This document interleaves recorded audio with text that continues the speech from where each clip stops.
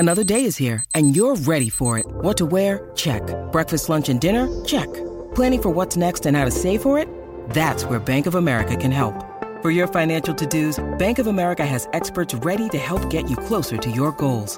Get started at one of our local financial centers or 24/7 in our mobile banking app.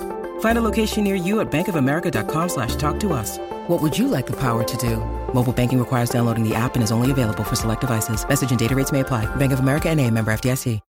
When you need mealtime inspiration, it's worth shopping Kroger, where you'll find over 30,000 mouth-watering choices that excite your inner foodie. And no matter what tasty choice you make, you'll enjoy our everyday low prices, plus extra ways to save, like digital coupons worth over $600 each week. You can also save up to $1 off per gallon at the pump with fuel points. More savings and more inspiring flavors make shopping Kroger worth it every time. Kroger, fresh for everyone. Fuel restrictions apply. This is Optimal Relationships Daily, episode 1122. Best Strategies to Help You Deal with Someone Who Plays the Victim, Part 1, by Sabrina of thebuddingoptimist.com. Hello, everybody, and welcome back. I am your host and narrator, Greg Audino, and this is where I read to you from some of the best blogs and books that teach us about the many facets of relationships. It's a great show for learning about how to interact with others, and today we'll be learning about how to interact specifically with those who feel as though they are victims of some kind. How can we empathize with them, help them, and still look after ourselves? We'll learn between today and tomorrow, as this is a long post and I'll be splitting it up over 2 episodes. So with that, let's start it off on part 1 and optimize your life. Best Strategies to Help You Deal with Someone Who Plays the Victim, Part 1, by Sabrina of thebuddingoptimist.com. "You're out to get me. I just know it," the man said. I could sense his anxiety intensifying with each syllable. Even though I couldn't see his face on the other side of the telephone, I could tell he had angry, hot tears rolling in his eyes. I let out a silent sigh. Here we go again.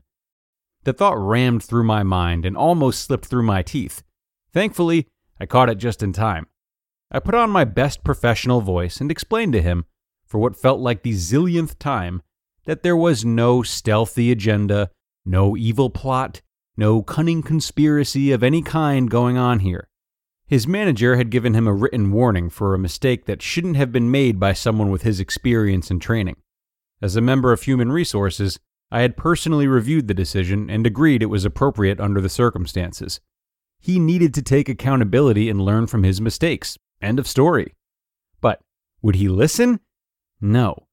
The belief that he had been the victim of a wicked, unjust, and shameful ploy against him was already deeply entrenched in his mind, and there was no way to dig it out. Just like the last time he made a similar mistake at work, and the time before, there were always plenty of reasons why it was not his fault, and we were the bad guys for not accepting his perfectly reasonable rationale. A few weeks later, he resigned. But before he left, he made sure everyone in the office knew how he was bullied by the company and driven out. I assume by the fact that you're hearing these words that you know someone like this, or a close version of it in your life.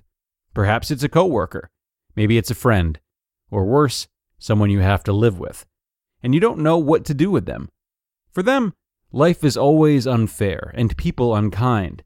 Just listening to them makes you feel drained and exasperated, and even worse, they can make you feel guilty and lead you to question your own perception of reality.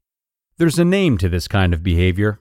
It's called the victim syndrome, or victim mentality, and it's a real bummer. What is the victim syndrome or victim mentality? Victim syndrome or victim mentality are terms used to describe people who feel victimized all the time, even though most of their complaints are about trivial things. People with a victim mentality project a sense of helplessness and vulnerability. They often tell negative stories about themselves and use their experiences to arouse pity in others and seek validation for their suffering. People with this mentality also tend to have ongoing struggles in their social realm, as they like to view themselves as a victim across different kinds of interpersonal relationships. What are the signs of victim mentality? Not sure how to tell if a person has a victim mentality? Besides the traits I mentioned, also look for the following signs. They never admit their own shortcomings or recognize the role they play in a conflict. They like to exaggerate their negative experiences and feelings. Every little problem is the end of the world. They think that everybody, or almost everybody, is mean to them in some way. They believe they're helpless and have little control over their life. Their conversations usually revolve around their problems. They show little to no interest in listening to others. They seem to attract drama and misfortune wherever they go. And they lack self-confidence and like to think of themselves as being at a disadvantage compared to others. I've seen my fair share of people with these traits of victim mentality in both my personal and professional life. And I know how difficult it can be to work, live, socialize with them. They can easily suck you in, dampen your mood, and deplete your energy with their constant negativity. But the good news is, you don't have to let them. How do you deal with someone who plays the victim? 5 best strategies. Number 1. Help them look at the situation from another perspective. People who have a victim mentality often look at things from a narrow perspective. Take, for example, my story of that disgruntled employee who believed a well-intended corrective action harbored a sinister motive. They tend to focus on only one perspective of the situation, and it's usually a negative perspective, and forget that there could be another way of perceiving and interpreting the event. Even when there's a more logical and more positive explanation for what's happening, people with a victim mentality tend to default to the negative perspective, the view that others are intentionally trying to hurt them. The more they dwell on this negative perspective, the more resentful they feel, and the more they tell others, like you, about it, reliving the perceived negative experience over and over each time they recount the narrative. And in turn, they build up even more resentment. It's a vicious cycle. To help them break this cycle, you need to remind them that there are usually several sides to every story. Show them there's another angle to look at things when they're stuck in their tunnel vision. Here's an example. When someone with a victim mentality says, "So-and-so from accounting was standoffish when I asked her about my expenses today. She must not like me," you could say, "She probably had a bad day." We all have days when we feel irritated, and it's likely got nothing to do with you. To be continued. You just listened to part 1 of the post titled, Best Strategies to Help You Deal with Someone Who Plays the Victim, by Sabrina of thebuddingoptimist.com. Okay, friends, I love where this article is going, and it sounds like we're really just getting into the meat of it now. There will be a lot more tomorrow, so I'm going to save my commentary for then once we've finished up and let you out of school a little early today.